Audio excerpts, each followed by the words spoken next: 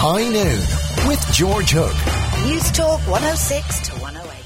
It's time for Hook's Books. As always, in the studio with me is the marketing manager of Dubray Books, Susan Walsh. Susan, welcome to the programme. Thank as you very always. much. Thank you, George.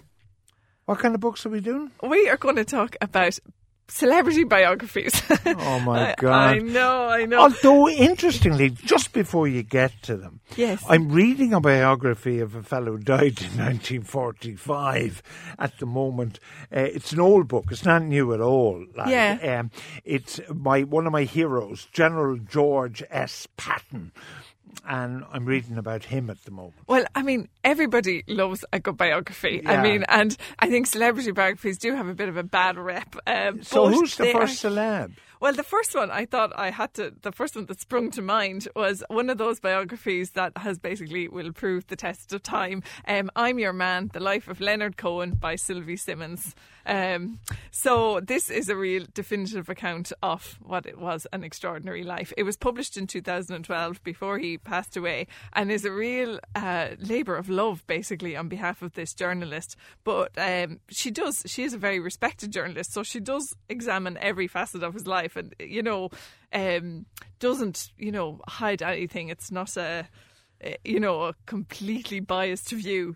But she does and she did get pretty unlimited access to all his friends and family. So it covers all his career from his birthplace in Montreal, his hiding away for 5 years. He became a Buddhist monk. At some stage he did, yeah. I mean, you will learn an awful lot about his life, even if you're a fan. You'll discover a lot of new things in this. I'm Your Man, The Life of Leonard Cohen by Sylvie Simmons. Now, this is written there's autobiographies and biographies. Yeah. An autobiography is written by the person. Absolutely. And a biography is written by somebody else. So this is that was a biography. A biography. What's and coming it's up probably next? One of the best. Yeah. All right, coming up next? Next is an autobiography by Alan Cumming. So we briefly talked about this before, but it's such a fascinating tale. It was kind of hard not to mention it in this context. It's the Hollywood and Broadway star. He's best known for his role as Eli Gold in The Good Wife. And this is not your standard celebrity biography. He's a very good writer for starters. And it's one of those books that has traversed really into readers of fiction. It was published in 2014. One of our staff recommends all the time, as they describe it, sad, funny, gut-wrenching, suspenseful and endearing. I mean, I've read it. This one I've read. Great story, yeah. Oh, it's searing because the title is Not My Father's Son. Yes. Alan Alan Cumming, as you say, I mean, he was a great character in The Good Wife because The Good Wife was such a favourite of mine. But the book is searing. His relationship with his father and everything is incredible. So, it came about when in 2010 he was asked to appear on that show, Who Do You Think You Are?, where they're investigating the celebrities' heritage and all their family. So he decides to try and discover the fate of his grandfather, Tommy Darling, who was shot in an incident in Malay in 1951. And because of him investigating the family, his father, who he hadn't spoken to in 16 years, he was a real violent bully who had tormented Alan and his brother for their whole childhood. He got in touch and he basically made a confession. He was close to death, and you can imagine the title is Not My Father's Son. He discovered in his 30s that his father wasn't his father at all. So the story goes through 3 parallel tales: his childhood, doing the show in 2010 and discovering what happened to his grandfather, and also his current life as a celebrity. It's fascinating. Yeah, just the interesting thing on this guy is he's gay, married, in a same-sex marriage.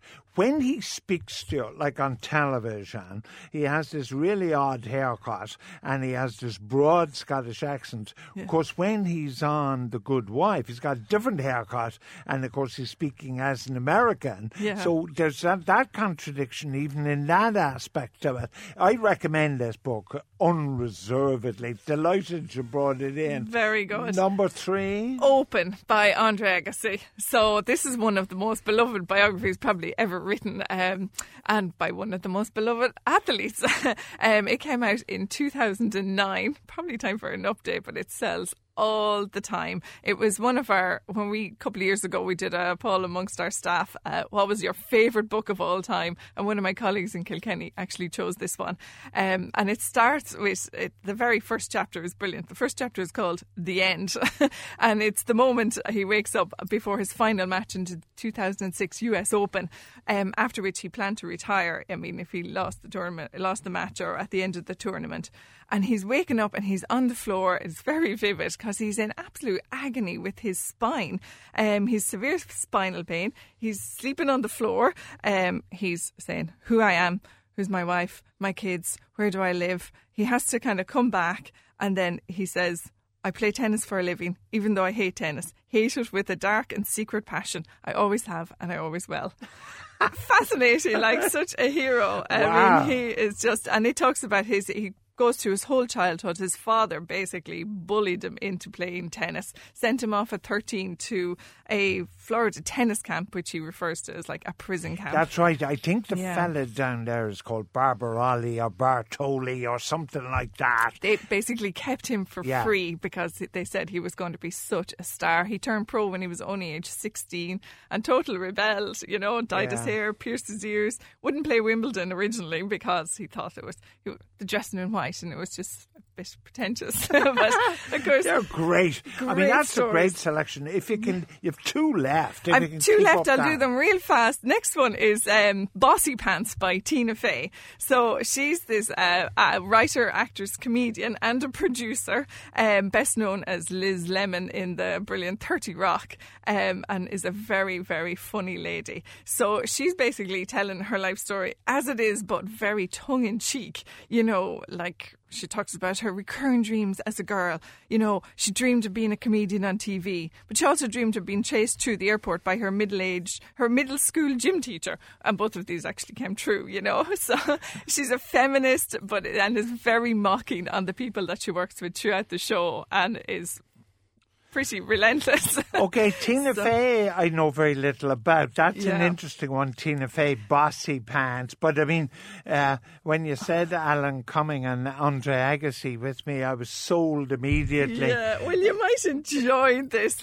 She's a woman of a lot of contradictions. She's a working mother, and she always gets very irritated by people who are going, how do you manage it all? I mean, they never ask successful fathers that, but at the same time, she feels guilty for not being there for her kids, and her appearance, she claims she's quite shy, but she stars in a TV show. So she pokes a lot of fun at herself and a lot of the people she comes across in her life. Number 5.